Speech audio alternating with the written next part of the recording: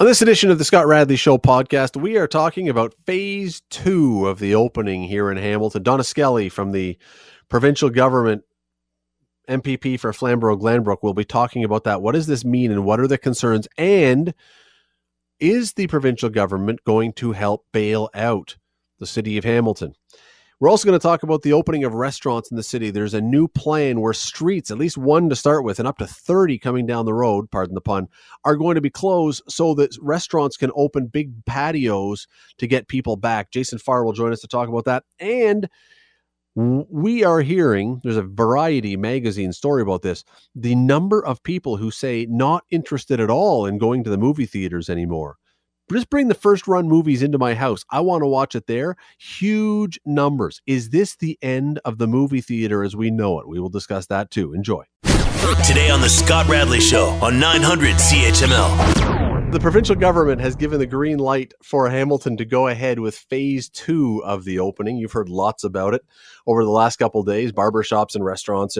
And thankfully, I noticed on the list of things that can be opened, piercing establishments, because what have we done without piercings? Anyway, some semblance of normal is going to be coming back to our world with a bit of a twist. Let me now bring in the aforementioned, not Dana Scully from X-Files, Donna Skelly from the provincial government, MPP for Flamborough-Glanbrook. How are you today? I'm great. It's so funny you have made that connection. Very few people have, and I always thought it was quite interesting, Dana Scully. Yeah. You know, if we could have just... job if I ever leave politics, and, you never know, right? Well, once upon a time when you were doing CHCH and doing the 5:30 show, if instead of Mark Hebscher, he could have been Mox Fulder, it would have been perfect. Very true. Very good. There might have been there might have been some sort of copyright violation or something we would have had to deal with. I'm not sure. But anyway. Are you very confident, or are you a little apprehensive about what's about to happen with the second phase opening of everything? In Hamilton, I'm confident. I'm in Toronto right now, and you would never know we were in the middle of a COVID-19 pandemic, because there are an awful lot of people out, I can tell you that. And if you may have heard, there has been an outbreak at one of the Home Depots in Richmond Hill. So we're not out of the woods. That is a given. And the one thing I'm a little disappointed in is the lack of people wearing masks. I think if we've done a pretty good job. We did have a little bit of a problem, a hiccup with young people in the Hamilton-Halton area who were not social distancing and were not playing by the rules. And we saw outbreaks, and that was one of the reasons why we weren't in stage 2, the list of cities that could open in stage 2 last week. But our numbers are down. I think Hamiltonians are pretty good. And I have to tell you, Scott, I have such confidence with the city. Their team that is working on reopening and has been managing the COVID-19 crisis in Hamilton have done a remarkable job. They really have. Well, and I agree with you, and I hope it continues, because you start to realize, I mean, if we suddenly get a big second wave, all the work and all the pain and all the self-quarantining and all the economic hardship and everything else is for naught, and we're right back to where we started. And we just can't afford another outbreak. We just really can't. I mean, my heart breaks for so many of these business owners who have put their blood, sweat, and tears into their businesses only to see them shuttered for months. And many will not reopen. The restaurant industry has been hardest hit. We have phenomenal restaurants, and they were critical. Their industry and the chains, but more importantly, the people who came up with fabulous ideas and super, menus, really played a key role in the city of Hamilton's revitalization. And if we lose them, our city is going to be hurt probably even more so than many other cities, because of the role that they have played and hopefully will continue to play. Jason Cassis, who is one of the owners of the Friends and a number of other restaurants in the city of Hamilton, was on a Zoom conference call with one of our ministers, Minister Prab Sarkaria, Minister of Small Business and Red Tape Reduction. And at that point, this was weeks ago, he suggested that the cities should think about closing entire streets to allow for restaurants to increase the capacity just so that they can have some profit margin if and when they do reopen. And Minister Sarkaria said, you know, a lot of other cities tried to claim that they were the first, but it was really our city that thought about it. And lo and behold, they've already started thinking about what they can do. The councillors, this team, and restaurant owners are identifying areas of the city where they can take over sidewalks and lanes and roads, maybe even entire roads, so that we can have restaurants reopen. I think they've been very, very forward-thinking, responsible. Now we all have to just do our part, social distance and wear masks, and hopefully we'll get through this. Yeah, and in fact, it's funny you bring that up because after we're done with you, that's still a ways to go, but we're going to be talking with Councillor Jason Farr about that very thing, about the restaurants reopening and the idea of closing streets. They want to do it all over the city now. We will see. Donna, we're going to take a very quick break here. Oh, sorry, go ahead. No, sorry, what were you going to say? I was just going to say, Jason, again, Councillor Farr was a leader in saying, let's do this. And, especially at the city, but here at the province as well, bureaucrats can stand in the way of getting anything done. They've moved pretty quick. And I wouldn't be surprised if we were one of the first cities in the province to adopt what our city has suggested, and I will give Jason all the credit, along with some of these incredible entrepreneurs, to get this to happen. You're listening to the Scott Radley Show podcast on 900 CHML. Talking with Flamborough-Glanbrook MPP Donna Skelly about the Phase 2 opening of Hamilton and what happens and what this means and what it means as far as from the provincial government. And Donna, I mean, getting things going, I don't know that it's ever been more important. We heard this weekend a report that, at one time we were talking about a $20 million deficit in the city, and then it became a $60 million deficit. And on the weekend we heard we could be facing a $122 million deficit. You were on council. You're not there now, but you were on council. Pretend you're back there for a second. Is that the kind of number that gives you a nightmare when you're trying to contemplate how to get rid of it? Absolutely, especially when you are not by law allowed to have a deficit. So they can't overspend. So what do? There will have to be belt tightening. I mean, we just have to. At one point, some generation is going to have to pay for all of this. Yet, we also have to recognize that we can't stop spending. We can't stop helping our small business community and, more importantly, our long-term care facilities. We have to take care of our most vulnerable, our seniors, and that's going to be an incredible amount of money. The federal government is going to have to come up with more money for health care. But, we cannot govern the way we have been governing.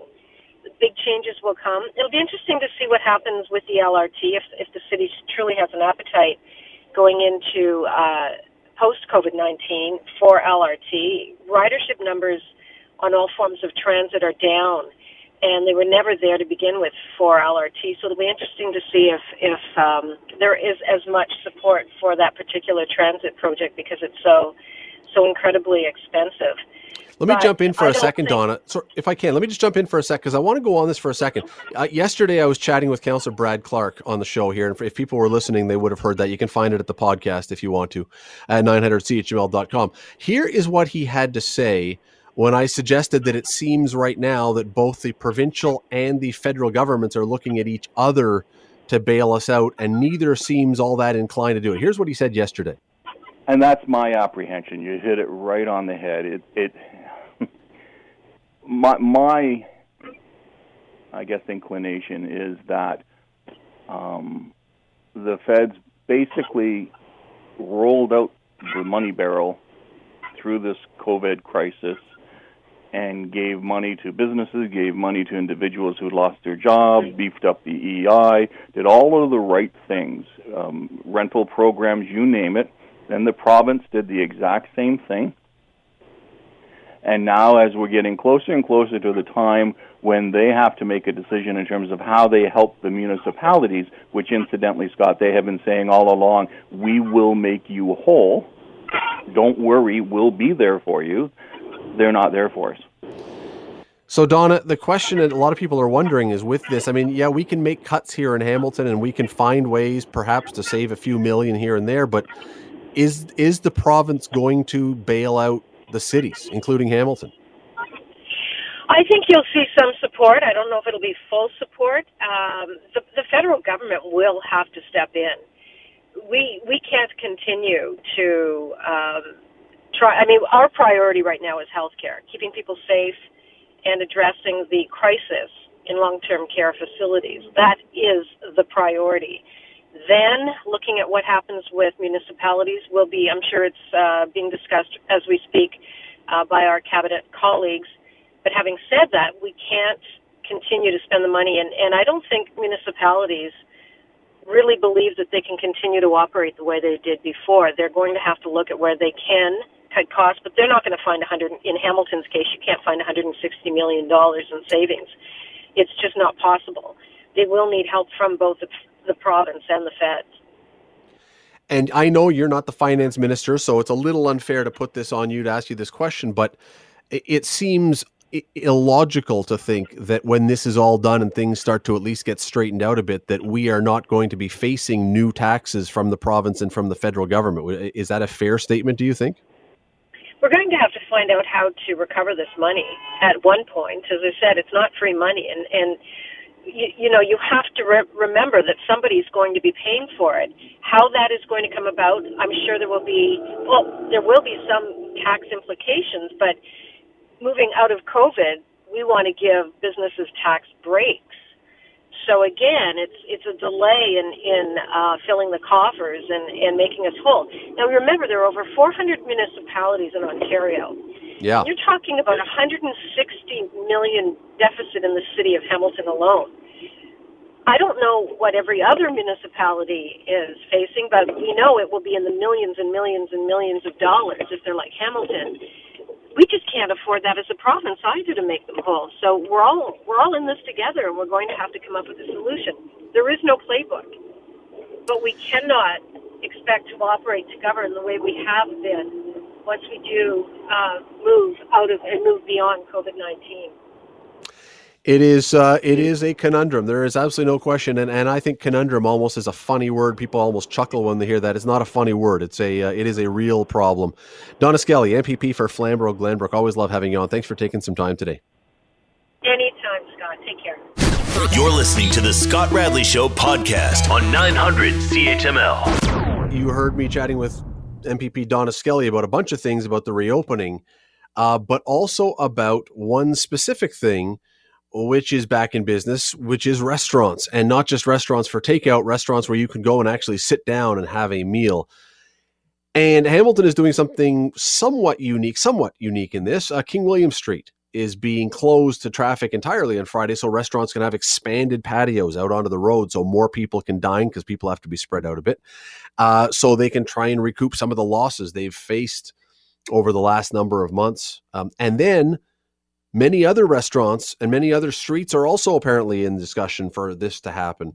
As I said a moment ago, when you were listening to Donna Skelly, she had glowing things to say about the program and about my next guest, Ward 2 Councillor Jason Farr, who, Jason, this is now twice in a row I've had you on to praise you, which is causing me great concern now that we're losing our edge. And on top of that, you have not lost your edge. I listen regularly. You have not lost your edge. And to top it all off, that was the greatest tee-up tune in the history of talk radio that I've ever been party to.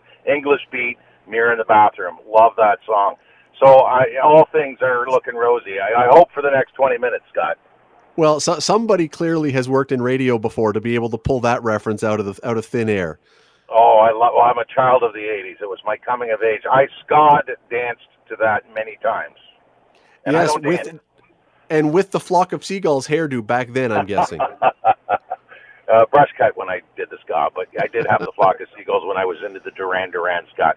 But let's digress on to, yes, King William, and then now over 30 applications effective at the end of this day, and about 5 to 7 have happened since the provincial announcement yesterday. So I'm pretty excited because, we talked about this motion about a month ago, and now to see a lot of it come into play Friday. Not all of it. Some are taking a little bit more time.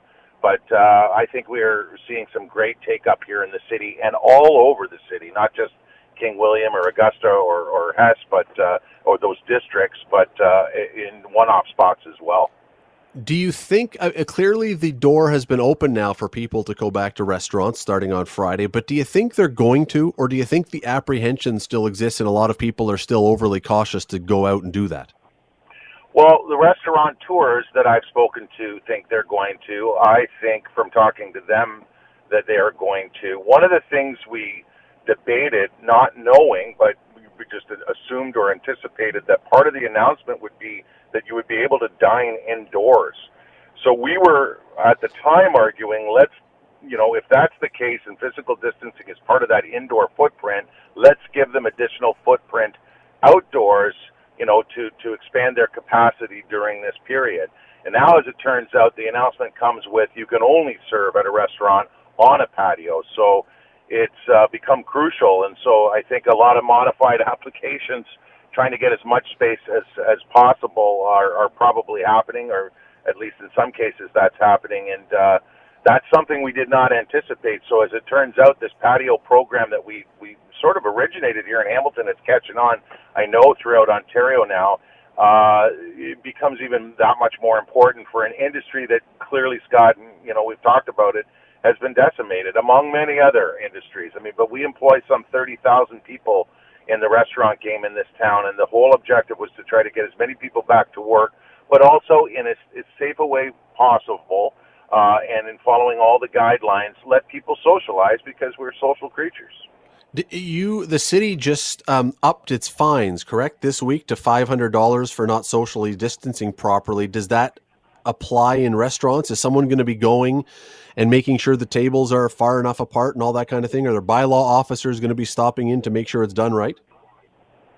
I don't know if bylaw officers are going to be strictly enforcing patios in conjunction with all the other items that they need to enforce with our limited resources that we have in staffing.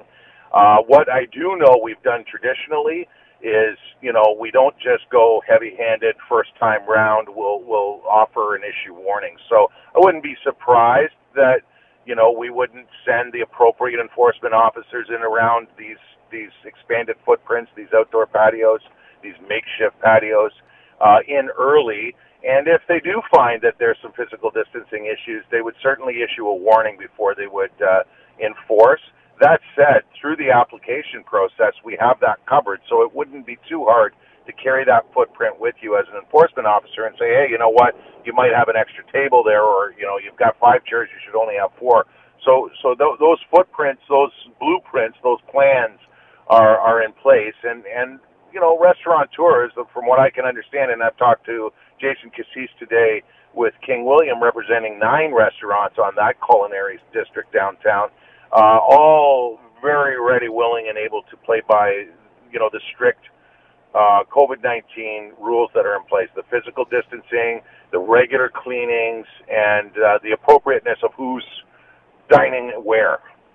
You mentioned that there are something like 30 others that want to do it. Now, are they going to get the go-ahead basically regardless, or is what's happening on King William Street going to be a test run to see if this can be done properly? If King William doesn't go well, does this put an end to the idea of the 30 others, or no? No, King William isn't a test run. King William, we through the great work of the BIA, who have established wonderful relations with all sorts of divisions in the city, they were one of the first to finish their application. So they've been on this, and it's the BIA that's actually orchestrating the King William culinary scene there. And so they were able to, get that patio done by Kerry Jarvie, the executive director, within minutes that those applications became available. The reality is, Scott, it wasn't until about 4 or 5 days ago that the actual applications were ready to go, because we really didn't know, what to cover until about 3 or 4 days ago, essentially.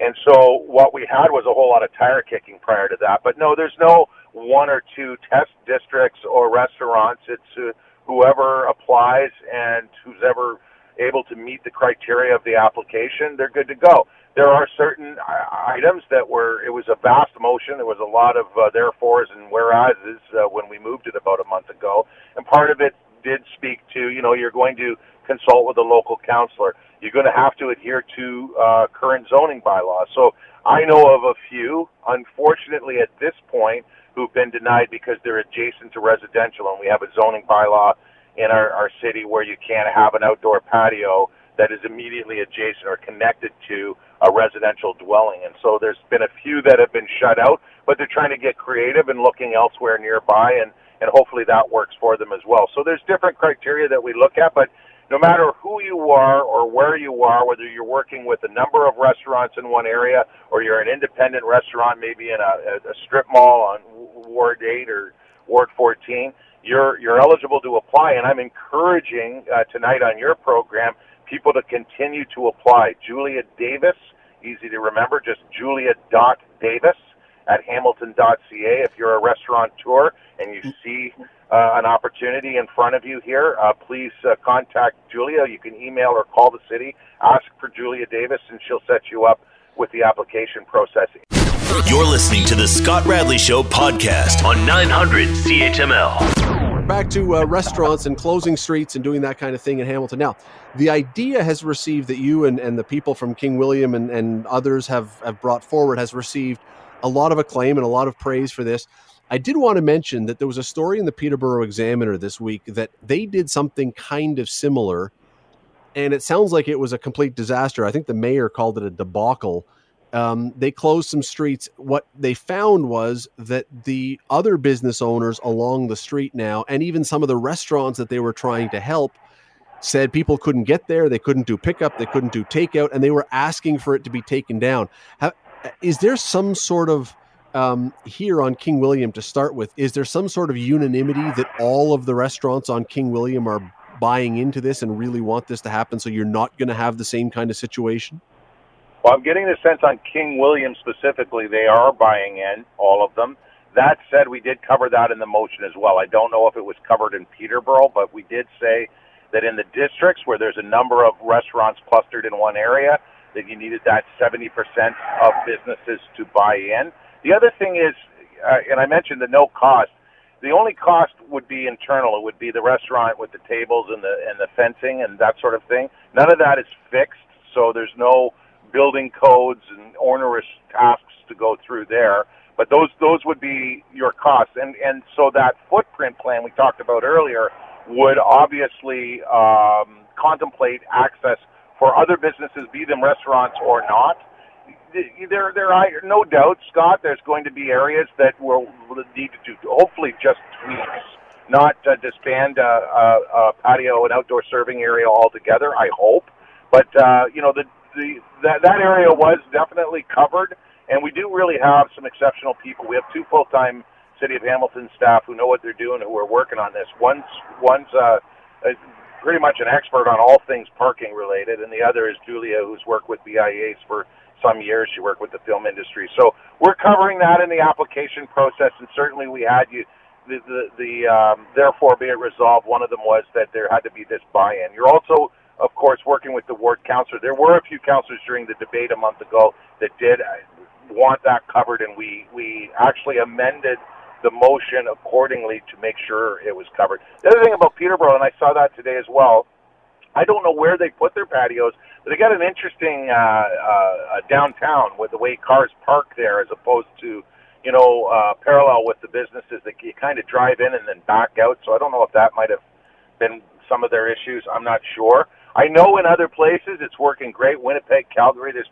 places all over Canada and probably the world right now. I mean, Europe was doing it anyway, even pre-COVID, where they were utilizing a lot of footprint on their public accesses and public streetscapes. So we know it works, and you just have the devil's in the details. Every case is going to be different, and certainly it's been a full-time job for 2 staffers to date, that's for sure. Jason, if this works, if it's very successful, I mean, let's say it works, but if it's very successful, is this something then you consider bringing forward as a permanent thing or a seasonally permanent thing? Because you know as well as I do, there are people in this city who are in the no cars on any street, it should be accessible by foot crowd. And there's those who say streets are only for cars crowd and never the twain shall meet. Is this something you could see becoming a longer lasting kind of scenario for some of these places? Well, some of these places, at least in Ward 2 that I can speak to, we've already been kind of looking at that. We have a public art installation happening at James and King William as an example, and the whole point of the public art was to act as sort of dual purpose. It was going to be a showpiece, a public art piece, but also sort of a wigwag that went down on Thursday, Friday, Saturday nights, so we could have on-street pedestrian action only or serving, expanding patios that already exist there. Augusta's another example. There's been talk for years about having those opportunities in prime time and the great weather to allow them to do a street closure. And I'm really glad that they're all working together to try to make something happen there, Radius and Out and About and the Ship and all of those great places. And even George Street, Scott, we pedestrianized George Street early last year. So that stretch from Queen to Hess is actually a no-car access zone anyway, and we know that they're also working on doing some serving in addition to the patios that they already have there. Again, each case is different, but will it be a test? In some respects, I think, in the culinary districts more than those one-off places, but even the one-off places, if it works and it isn't a disruption and it ends up being an attraction where other businesses ancillary to the restaurant that are in that strip mall or on that block end up seeing increased foot traffic, they may wish to carry it on in future seasons or years. You know, and in the last 2 or 3 years, you've seen our on-street program has been very successful, where people are actually occupying 1 or 2 metered spaces on the street and creating patios as well. So we've already sort of headed in that direction. And while these tables are so spaced out, it's not going to be huge crowds, even on these blocks that are closed. You'll still get a real sense of how well it works for all of the people that are working and running businesses on that street. It would, you know, aside from the restaurants. We are out of time, sadly, but it starts Friday. If you want to go eat somewhere other than your own kitchen or backyard, you can do that on King William. Jason Farr, Councillor for Ward 2, thanks for the time as always. Appreciate it. Okay, Scott, thank you. You're listening to the Scott Radley Show podcast on 900 CHML. There is a story that was in Variety magazine, which is one of those, it's a trade magazine. And you know what Variety is, right? It's an entertainment publication that many of the people within that industry read rather religiously. And it came out the other day, and it says that really the numbers of people whose habits when it comes to going to a theater, going to see a movie may have changed over the last few months is stunningly high. A new study, a new consumer study that Variety did itself, found 70% of people now say they would rather watch a brand new first run movie at home. Rather than go to the theater and see the new superhero movie or whatever else, you would rather just sit at home and watch it. 70%. It's worse than that, though. It's worse than that because 17% said they're not really sure. Only 13% of people said they are going to go for sure to the local theater to watch the movie they want to go see. Scott Henderson was the head of Brock University's Department of Communications, Popular Culture, and Film. That is his background. He is now the dean at Trent University, and we love having him on when we're able to get him. He joins us now. Scott, thanks for doing this today. Oh, absolute pleasure, Scott. When I read this, first of all, two things. I am very glad I don't own a movie theater right now. And the next thing is I start to wonder, is this the end of movie theaters as we know them? I certainly think it's, part of a longer decline. I mean, audiences peaked back in 2002. Right? So we've had kind of 18 years of declining audiences, I think, masked a bit by higher prices. So it looks like, films are doing a little bit better than they were. But this is really going to, I think, push things quicker down that slope. Maybe not as severe as that polling suggests. Well, there is always the possibility that, people are just still very cautious. And if you ask them again in a month or two when they've been out of the house, that may change. I mean, we don't know if it's a COVID blip or if it's a full-time thing. We won't know that for months. That's exactly what I think. But I also think it does kind of capture a changing way in which we're consuming film, right? We're using more streaming services. And as these become owned by some of the same companies making the films, right, such as Disney, what incentive do they have to give a cut to a theater chain when they can get it right onto their service and make the money directly? I'm when you mentioned 2002 that this decline started, I can absolutely understand the decline in the last number of years, certainly in the last number of months, but in the last number of years as we've had big screen TVs and surround sound, and you mentioned streaming services that are now all over the place. I mean, at one time Netflix sort of stood alone. Now there's I don't know how many of them. So that's much more recent. What was it in 2002 that got this thing started to get people not going to theaters? I mean, I think that was the start of the shift towards kind of home theater. It was pre-streaming, but DVDs had taken off, right? The quality was much better than, the old days of VHS. And, the number of tapes I had jammed in machines or would get that sort of snow if you played them more than once, or you'd rent them and they'd be dirty and just not quite work right. So I think DVDs and digital quality really, started to tip the balance for a lot of people, especially as the price dropped on those kinds of things, right? So suddenly a DVD player was not a huge family expense, while going to a movie increasingly became one. Yeah, and when you can pay, I don't know what the average person pays now. I don't even know what my bill is. Netflix is what, like 11 or 14 bucks or something a month now? It's just, see, they're genius that way. They don't even tell you how much. It just comes out every month and you don't even notice it. So I don't even know. But let's say it's $20 a month for Netflix. That's still, Scott, what? If you would go on a date to the movies, that's still half the price for one movie and you get a whole month that way. And I think there's an awful lot of people, especially now, that are looking at their finances because they may be out of work or whatever, saying, wait a second, I get a month compared to one night? I'm taking the month. Yeah, and people are doing exactly that math, right? They're looking, thinking, well, what would they pay for a first-run film? It was interesting, that Variety, poll asked people what they paid. And, it seemed to be $10 was kind of by far the biggest one. But, of course, that's $10 not per person. That's $10 for whoever's watching with you on TV. So you can get the whole family in, eat your own snacks, and very quickly the savings are adding up. Yeah, and you've got a big screen. You've got, as you say, your own snacks that are cheaper. You've got a clean bathroom. You can hit pause. You don't have to miss part of the movie if you have to go for a pee. I mean, there's a lot of things that I get the sense there's a lot of things that people by force, because they haven't been able to go out, have suddenly realized, this isn't that bad. I can rent a movie online, and this is almost as good, I guess, as going to the movie theater. My question is now, so you're the person, you, Scott Henderson, are the person who owns a movie theater.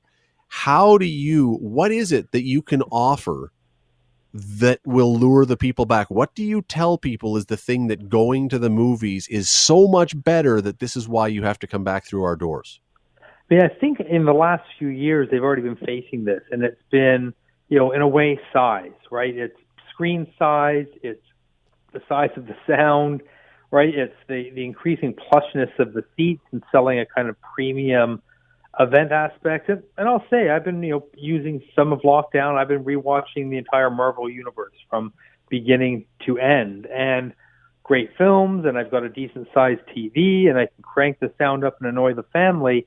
It's not the same as sitting in the seat in the theater and feeling that shake. And you notice the difference, right? Because the sound effects get loud, then you're kind of straining to hear the talking because you don't have the Dolby surround or the kind of, to the level that theaters do. And that's what they've been selling for a while. I think that's why those have still been the biggest grossing films recently. Well, things like dramas and smaller stories work well on a big screen TV, and you've got more time to tell the story.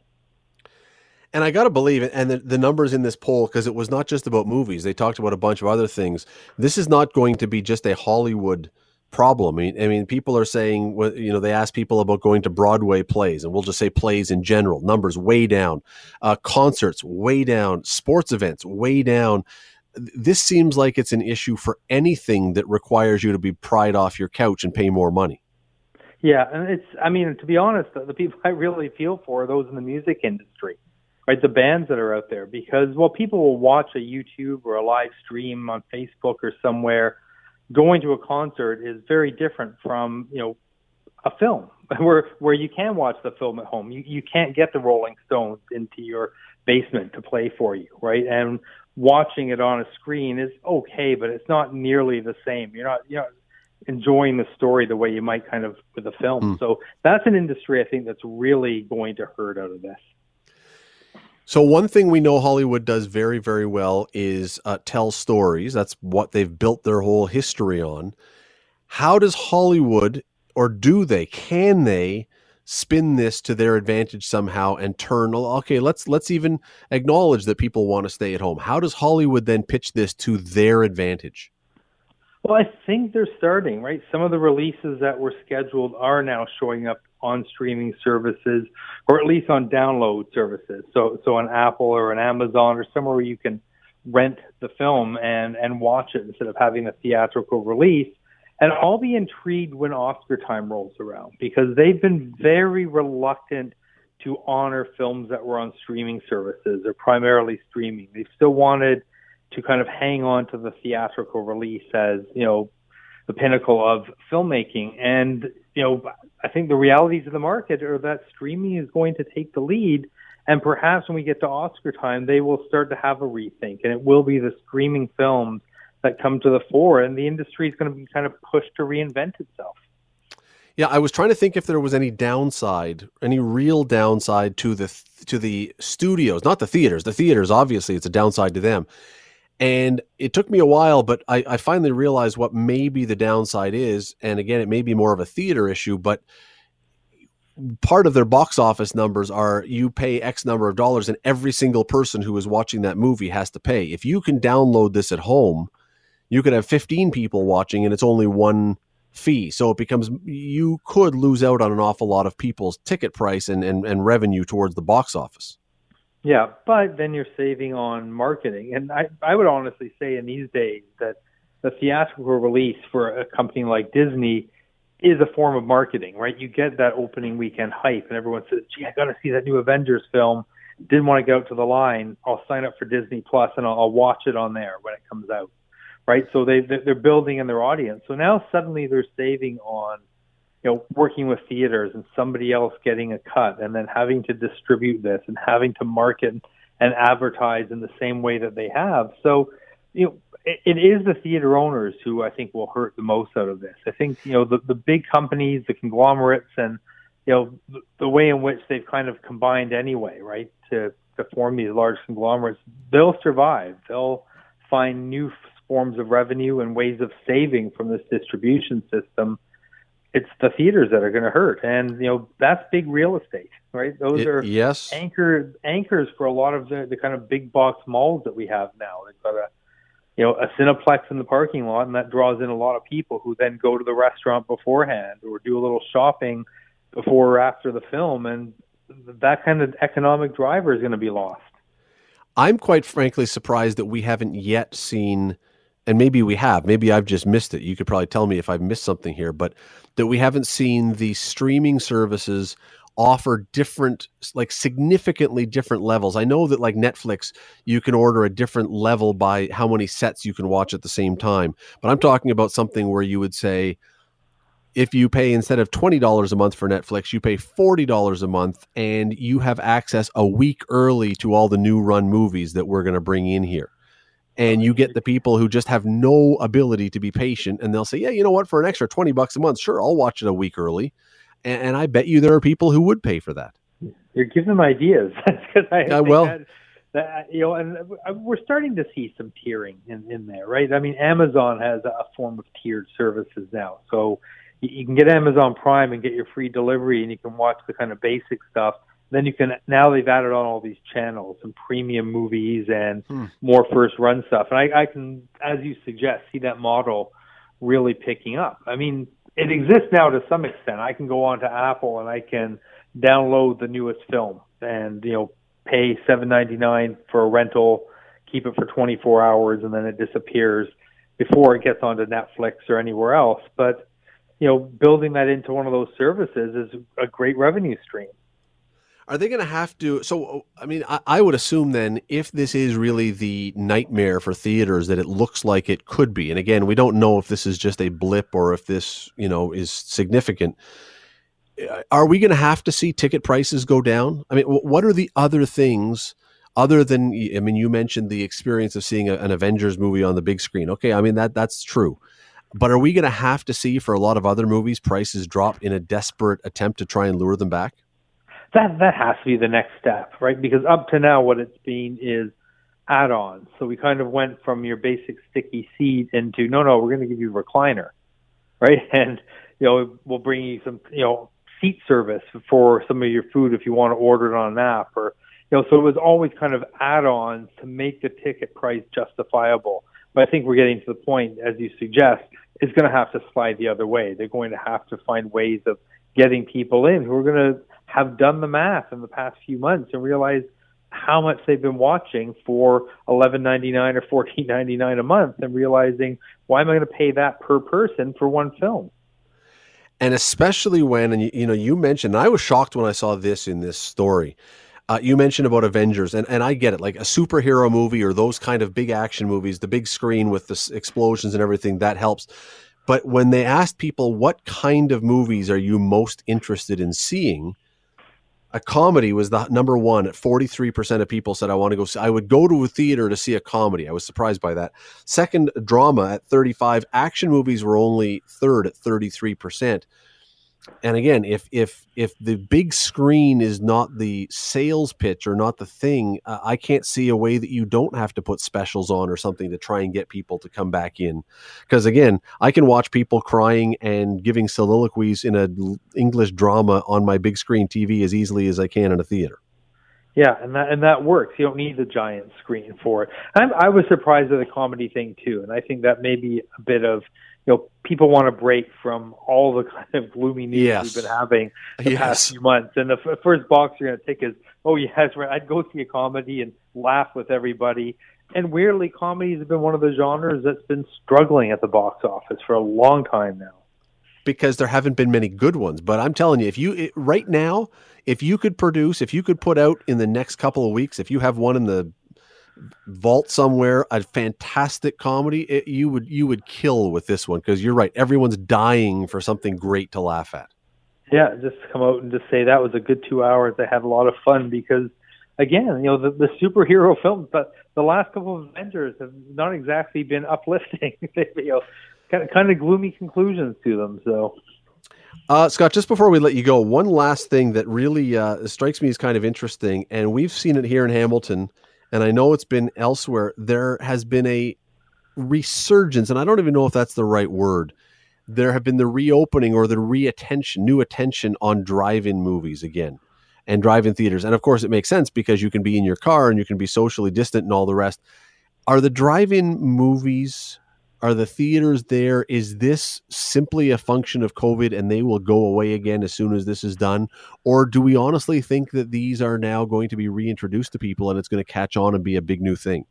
I think to some extent there will be a bit of a boom. I don't think it'll be huge, but the drive-ins that are left, you go to them on a summer weekend and they're packed. People still really like that as a relatively cheap night out if you're paying by the carload. And the fact that they've been utilizing kind of drive-ins both for films, but there've been drive-in concerts now. There've been other activities, so I can see an uptick in this for sure. Not massive, but there'll be a mini boom, I would think. Always love having you on. Thanks for taking the time to do this today. Always a pleasure, Scott. Thanks very much. Scott Henderson, formerly the head of Brock's Communications, Popular Culture and Film Department, now the dean at Trent University. Years ago, by the way, with drive-in movies. Some of you may have heard this phrase too.